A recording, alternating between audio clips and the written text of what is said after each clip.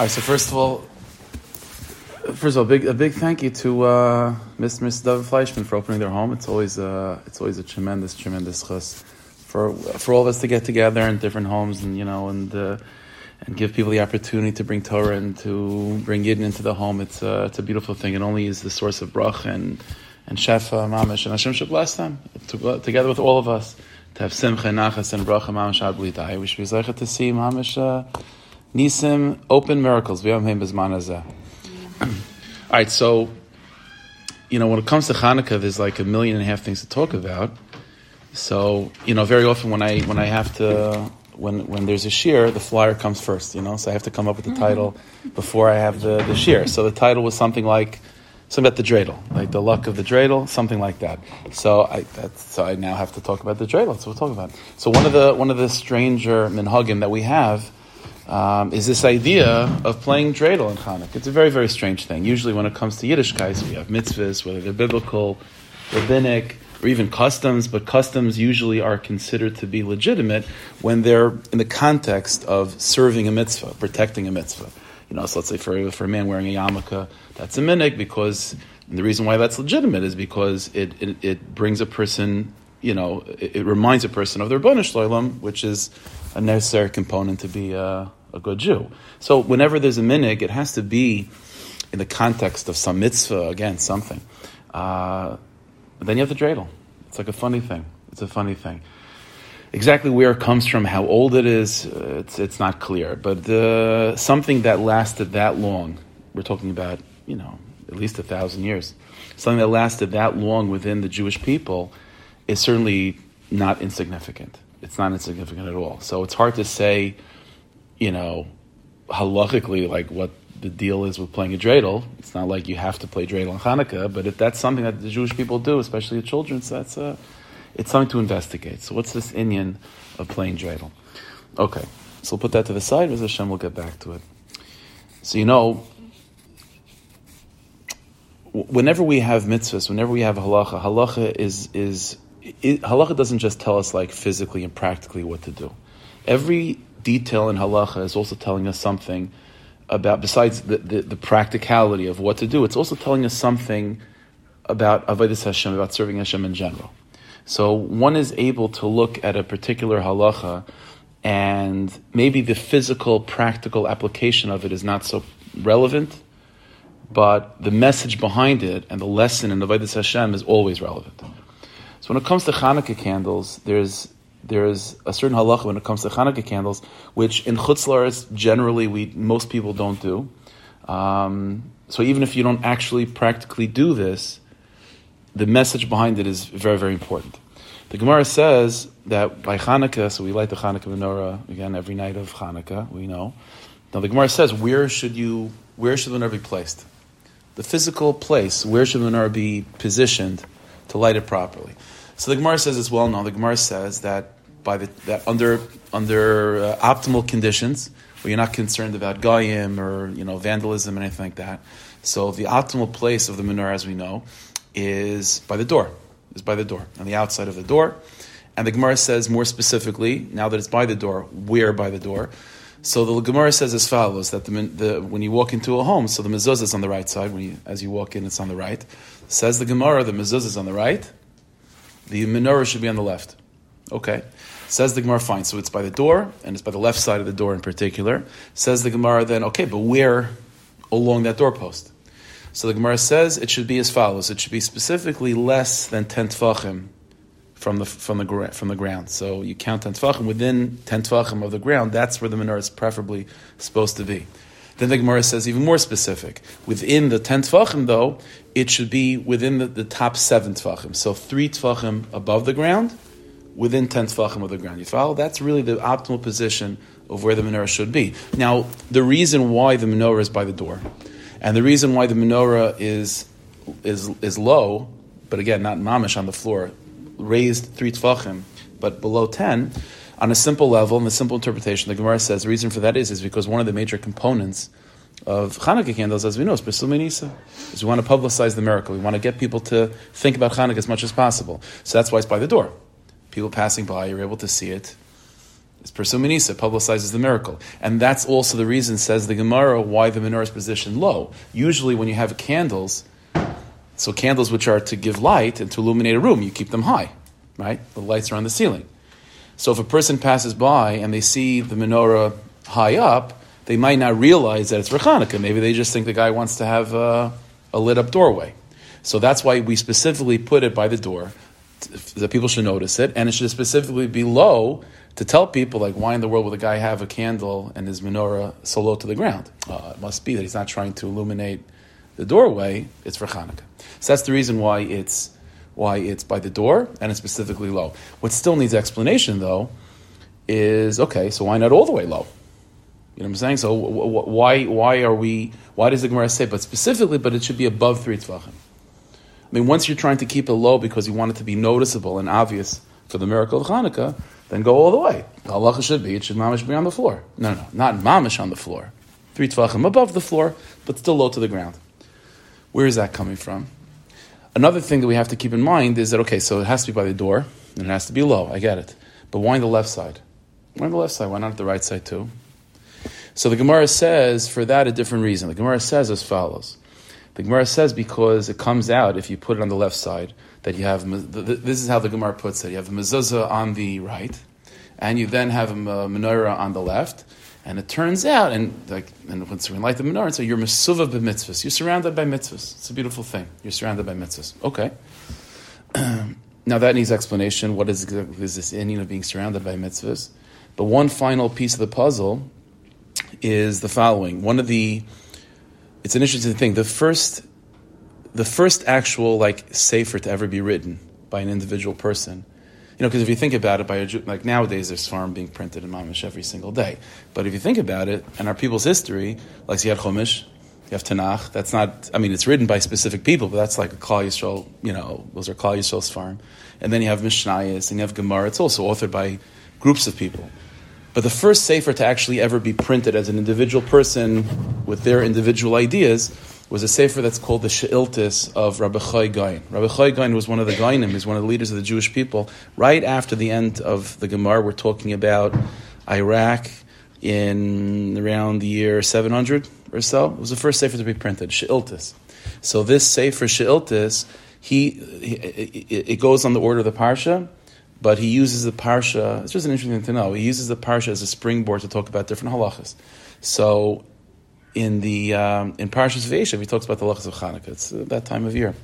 So he quotes this Gemara that I mentioned before, that the mezuzah is on the left, the menorah is on the right, and the Gemara says, and therefore you're surrounded by mitzvahs. And the She'iltis adds in one added sentence. He says, the mezuzah is on the right, the menorah is on the left, and the one line of the menorah is wearing tzitzis. That's the way it's supposed to be. Tzitzis. I mean, tzitzis is a nice thing, but what's going on here? So as I said, this halacha of where the menorah is supposed to be lit, as I said, is not something that most people in Chutz La'aretz do. Right? The custom by most people in Chutz La'aretz is either by the window. Chassidim still do it by the door, but in another room, not necessarily by the front door.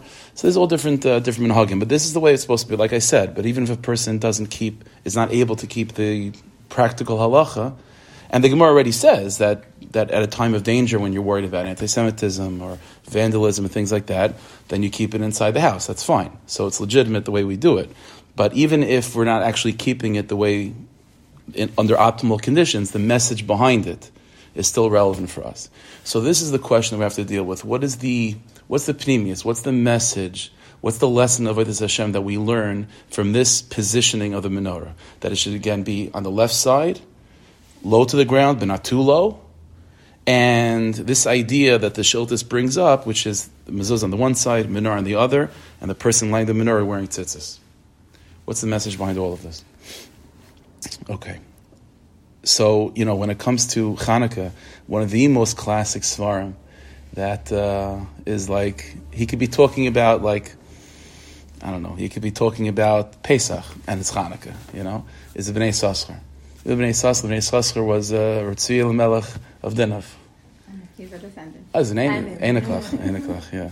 So Bnei Yissaschar was a very, very, very, very, very big person. Bnei Yissaschar was I think you mentioned by the Nishmash here. You probably gave it over. Okay, so those that you'll say much. The Bnei Yissaschar he was a nephew of the great tzaddik, the Naim Elimelech of Lezhensk. So he was the nephew of the Naim Elimelech. His name was Tzvi Elimelech.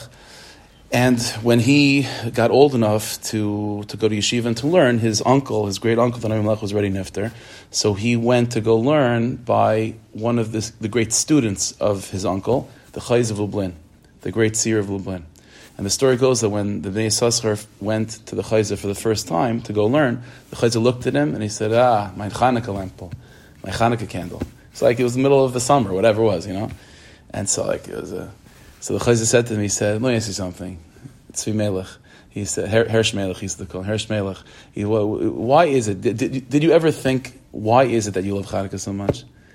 And the Bnei Yissaschar said later on, he told the story, he said that, he was thinking when his Rebbe said that to him, that it's Saka true. Like, whatever he's learning, whenever it is, he always loves about Chanukah, he always thinks about Chanukah.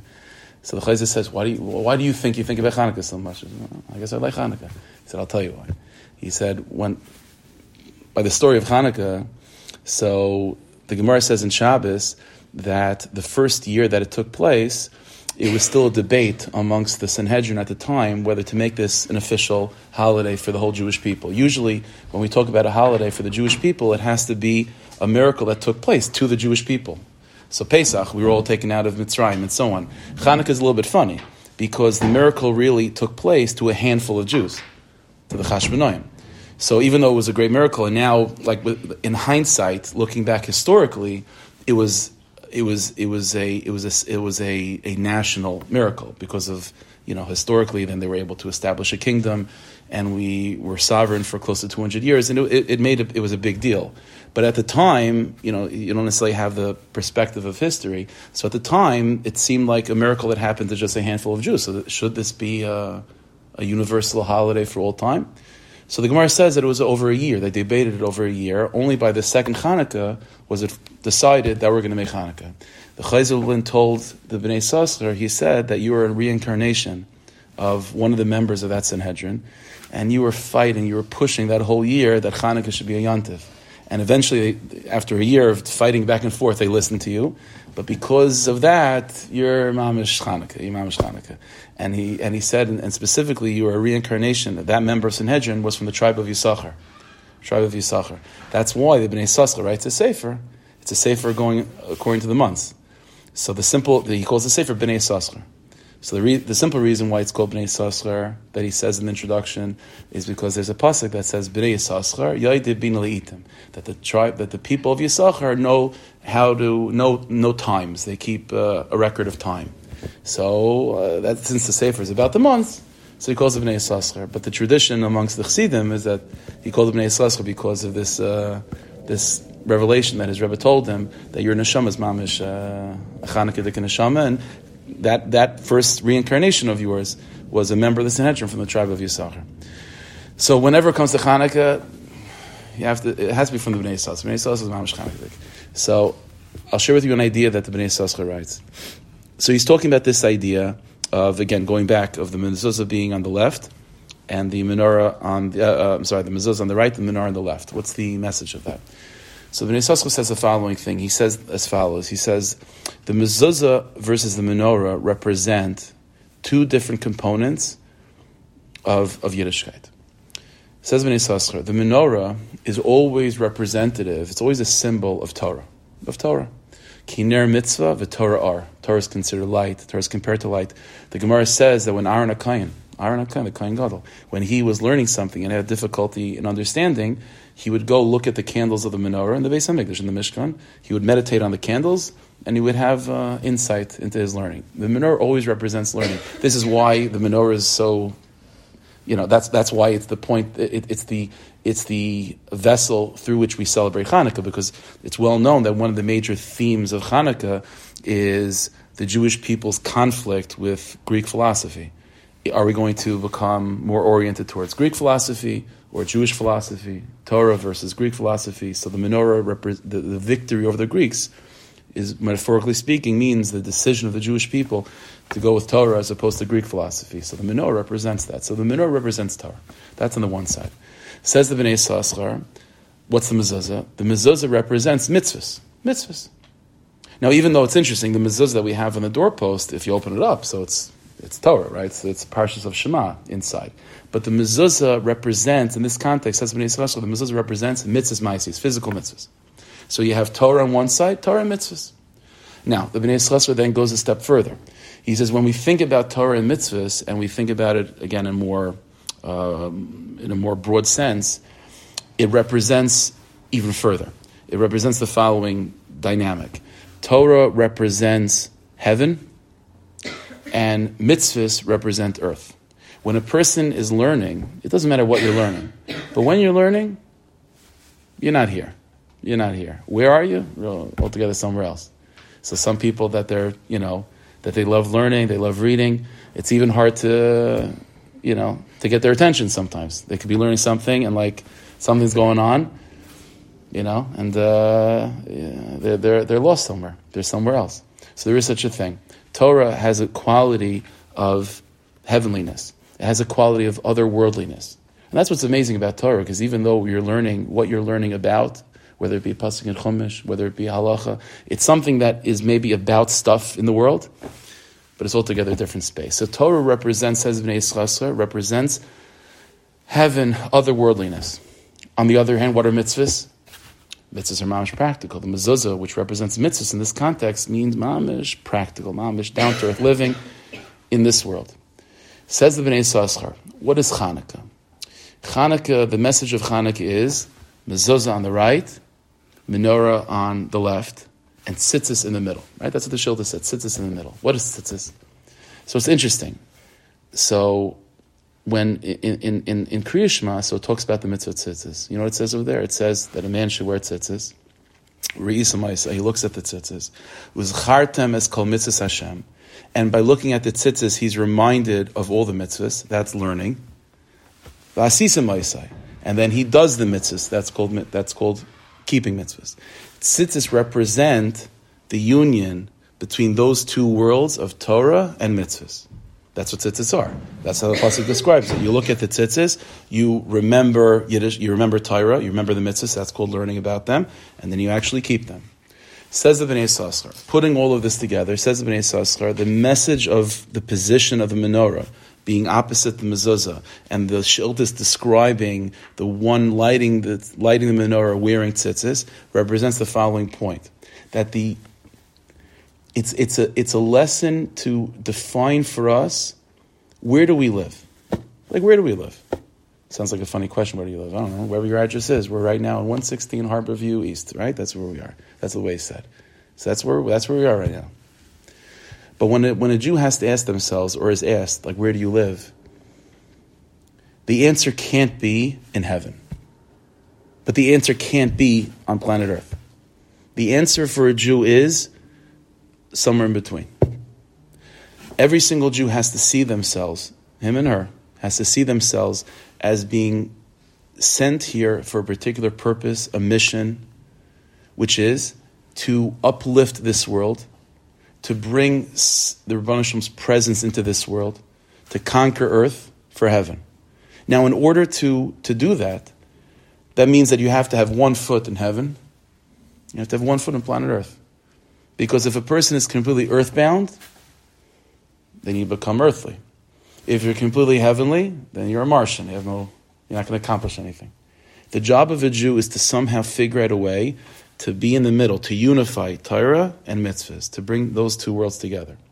I've said this mashal before, so forgive me if it's repetitive, but there's a famous mashal that was given by the Mizritcha Maggid, the great Mizritcha Maggid, the student of the Baal Shem Tov that took over the movement. So he used to say that the story of a Jew was the following thing. He said there was once a king, and the king calls over his closest advisor, general, whatever, and he says to the person, listen, I have a problem. What's the problem, king?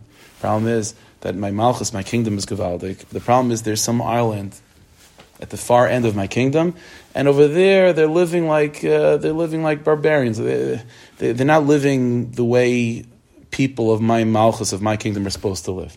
So therefore the king says to his beloved, his trusted servant, therefore I'm sending you on a mission. You have to go to this country, you have to live there, and you have to teach them the ways of royalty, that they should become princes. So the person said, okay, fine, I accept. But in order to do that, I have to live there, because otherwise, I have to be able to learn their culture, their language. I have to be able to identify with them in order to pick them up. So the king says, "Yeah, I know. That's what I'm sending you." He says, "But the king, my master. My problem is that in order to do this, I have to become part of them. I'm afraid that I'm going to become a barbarian with them."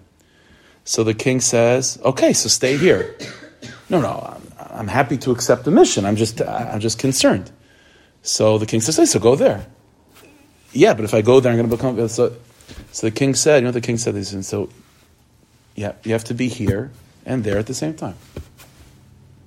That's what Avram Avinu says when he's buying the Maris Machpelah for Sarah. So he's talking to the people of Ches over there. So he says, Avram Avinu describes himself. It's really the first place in Tanakh that a Jew describes himself. To really define what a Jew is.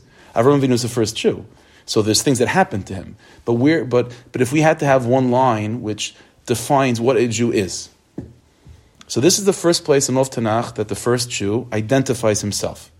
And Avraham Avinu says the following sentence: Ger v'sayshav anochi amachem. I am a resident and a guest amongst you. A resident and a guest. What does that mean? Which one is it? That's the secret of a Jew. The secret of a Jew is to be a resident and a guest. To be involved in the world, but not too invested in the world. Involved enough to fix things, but not too invested to get down and to be brought down by the world. This is the secret of it. This is what Chanukah is all about. Because Chanukah, I've mentioned this before, Chanukah historically was a transitional period in the Jewish people. Pre-Chanukah, you're talking about the first Beis HaMikdash, time of prophecy. That's heaven. Post Chanukah, you're talking about the period of the Oral Torah, Mishnayos, the Second Temple. That's very earthbound. Chanukah is the middle. Chanukah bridges those two worlds. Chanukah is comprised of two miracles. The one hand, the miracle of the military victory, which was very earthly, very practical. You read, I'm not recommending this, but if you read Josephus, for example, which is the War of the Jews, the history of Chanukah is contained in Josephus, and he talks about the strategy, the Chashmonaim. It was guerrilla warfare. There wasn't, by David HaMelech, the Zohar Kadosh says that by David HaMelech, when David went to war, so everyone knows this, what's Magen David, right? The Star of David. That's not, Magen David means the shield of David HaMelech. David HaMelech had a symbol on his shield, but it wasn't the star. It wasn't the star. That has a source, but it wasn't the star. What David HaMelech had on his shield was the menorah. He had the picture of the menorah on his shield. A Kapitel Tehillim in particular was etched out in his shield as the shape of the menorah. That was the shield of David. The Zohar says that when David went to battle, obviously he had strategy and so on, but with David HaMelech, when he went to battle, he had his shield, he had kavanas, he was thinking about God's names in the menorah, and that the enemies just fell before him. So by the first Beis HaMikdash, the wars of David HaMelech, they were b'chlal miraculous. And then you have the Chashmonaim. The wars of the Chashmonaim were very practical, very down to earth. I mean, it was obviously, looking back, it was miraculous, but at the time, it was very earthly. And then you have the other miracle of Chanukah, which is finding that jar of oil, which is altogether otherworldly. That's an open miracle. Chanukah is both. You understand? Chanukah is both. Chanukah is unifying, bridging, clipping the pre-Chanukah era with the post-Chanukah era. Because Chanukah is the message for the Jewish people as we're about to go into exile. If you think about it, Chanukah was the last yontif we had that's going to take us to Mashiach. There's no other yontif after Chanukah. So Chanukah not only is a beautiful yontif on its own, but it's also the farewell message, so to speak, of Hashem as we go into Galus. And Hashem is giving us a message about how we're supposed to handle Galus.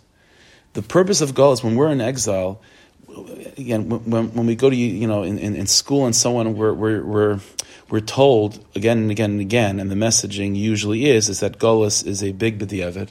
Galus is just a punishment because we're terrible people and we're sent into exile. And it's true, not that we're terrible people, but it is true that Galus it's because of our sins. But there's purpose in Galus. The purpose of the exile is that we should go from country to country, becoming somehow part of the culture, becoming somewhat identified with the personality of that culture, but then using it in Avodas Hashem and making it heavenly. Like Hashem, like there's so the Jewish people go to France, and they become French, and they like eating croissants, you know what I mean? And they speak French, and they take on a little bit of the French culture. And you have to do that, because the purpose of the exile is to uplift these places. So to uplift these places, there's a part of it that has to identify with it. But unfortunately, if you become too French, then finished. So there has to be a part of you that's in France, and a part of you that's still in heaven. And that's what Golus is, and that's the message of Chanukah. This is why Chanukah is, again, it's the menorah on the right, Torah, the mezuzah on the left, mitzvahs, heaven and earth, tzitzis in the middle, unifying the two. This is also why the menorah is low, but not too low. Low, but not too low. If it was mamish on the ground, that means you're all in to planet Earth. No. If it's too high, that means you're still in heaven. It's also no good. You have to be low. You have to be part of the world, but not too low. To float a little bit. To be invested in the world, but not too invested. That's the secret of what it means to be a Jew. And I'll tell you something, as we get closer to Mashiach and the world gets crazier and crazier and crazier, this is the only way to survive it. It's the only way to survive it. Because if you get too invested, you lose your mind. Mamish. And if you completely separate yourself from things, first of all, good luck, right? And second of all, it's also unhealthy and it doesn't serve a purpose. We have to be able to navigate through life sort of looking at it, with like a little bit of a haziness. I'll give you a silly example. So I recently got new glasses because my old glasses got like completely scratched. I needed to get new glasses. Okay, no big deal. But I'll tell you something. When I got the new glasses, there was a part of me that was a little bit like upset because when I had my old glasses, every time, whenever I looked, it reminded me of like there's a separation between me and what I'm seeing. You understand? But when the glasses, or if let's say you're in context, if you don't have glasses at all, it's like you see things clearly. So that means that you're really connected with what you're seeing.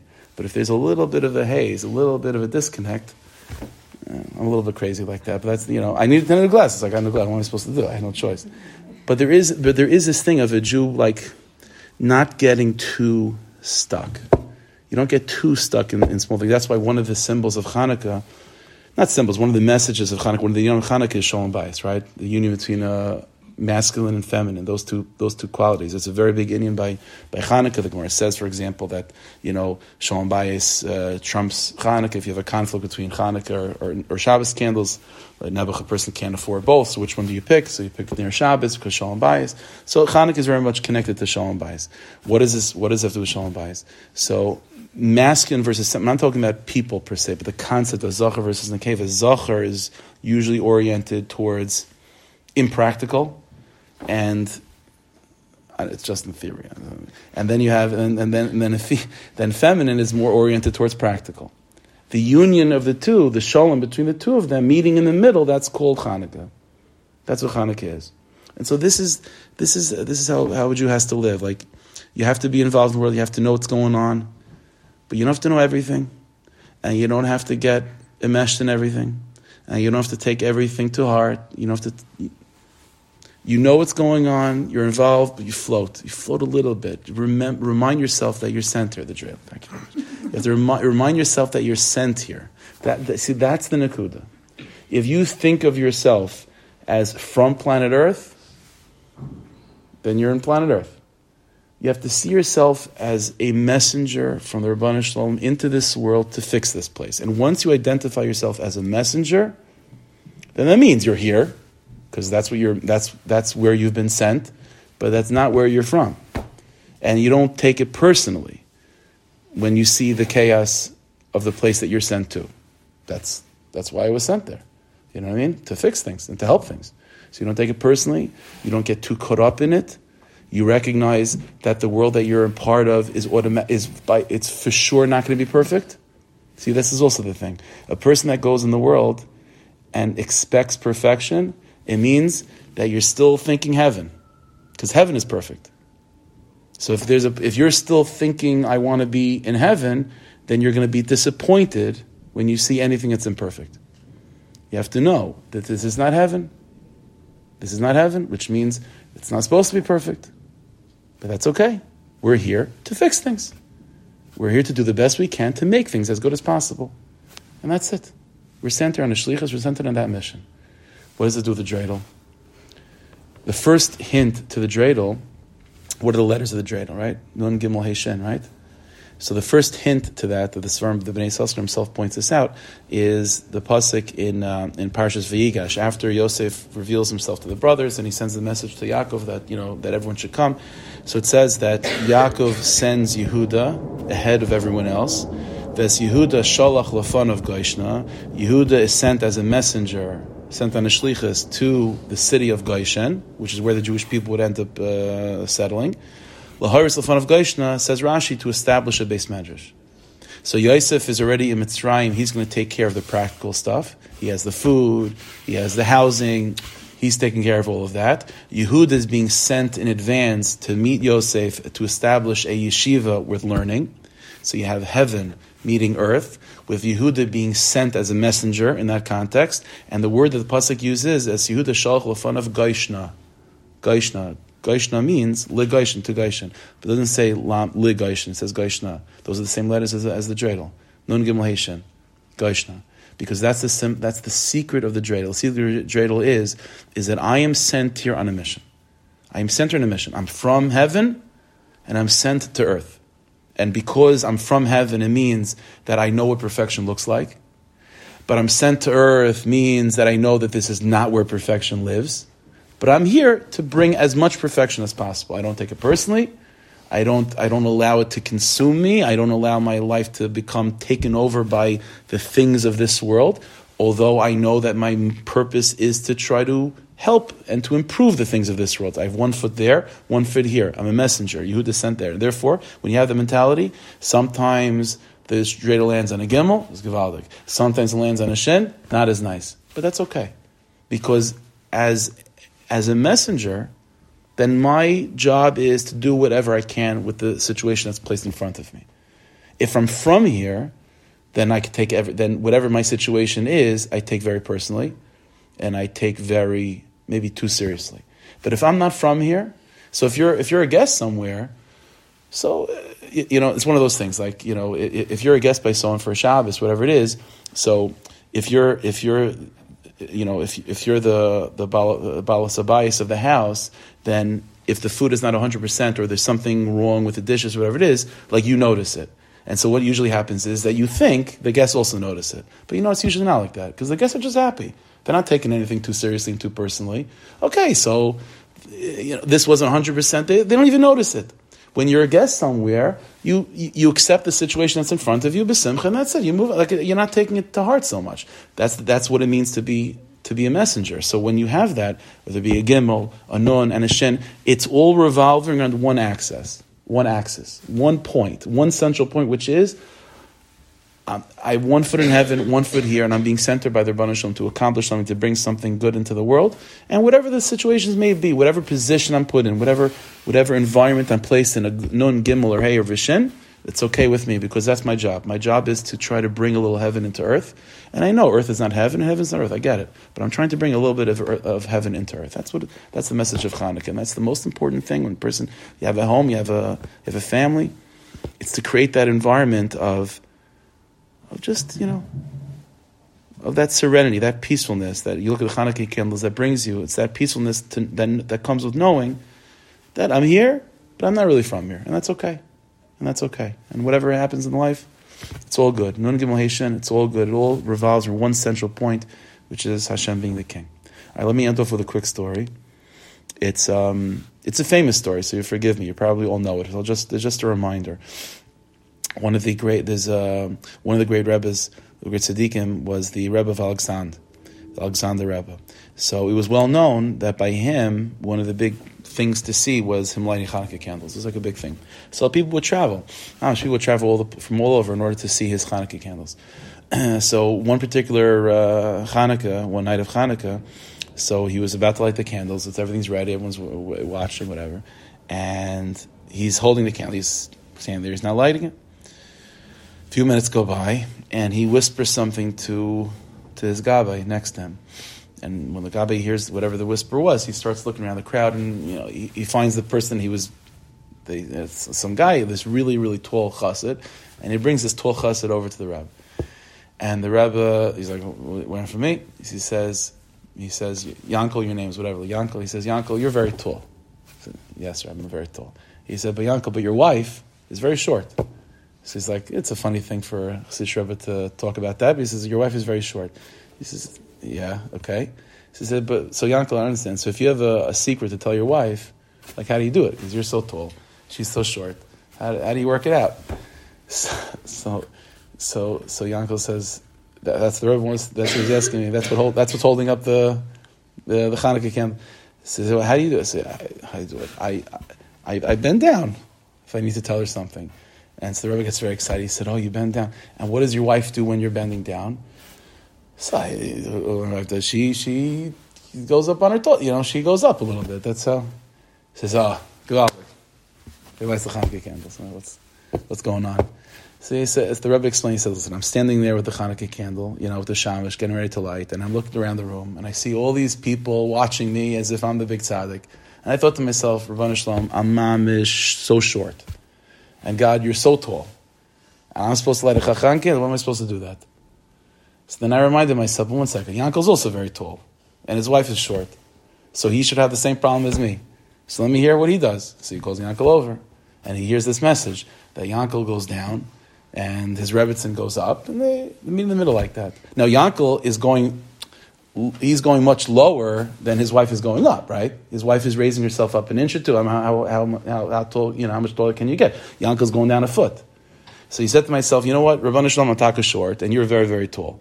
But as long as if I pick myself up just an inch, then that's enough for you to come down miles and miles and miles. And with that, I can light Chanukah candles, because that's what a Jew is. A Jew is, you go on your tippy toes, and heaven comes to you. But you gotta pick yourself. You gotta go on your tippy toes. You can't be mamish on the ground. You have to be a little bit up. When you're a little bit up, then heaven comes to you. That's the story of Chanukah.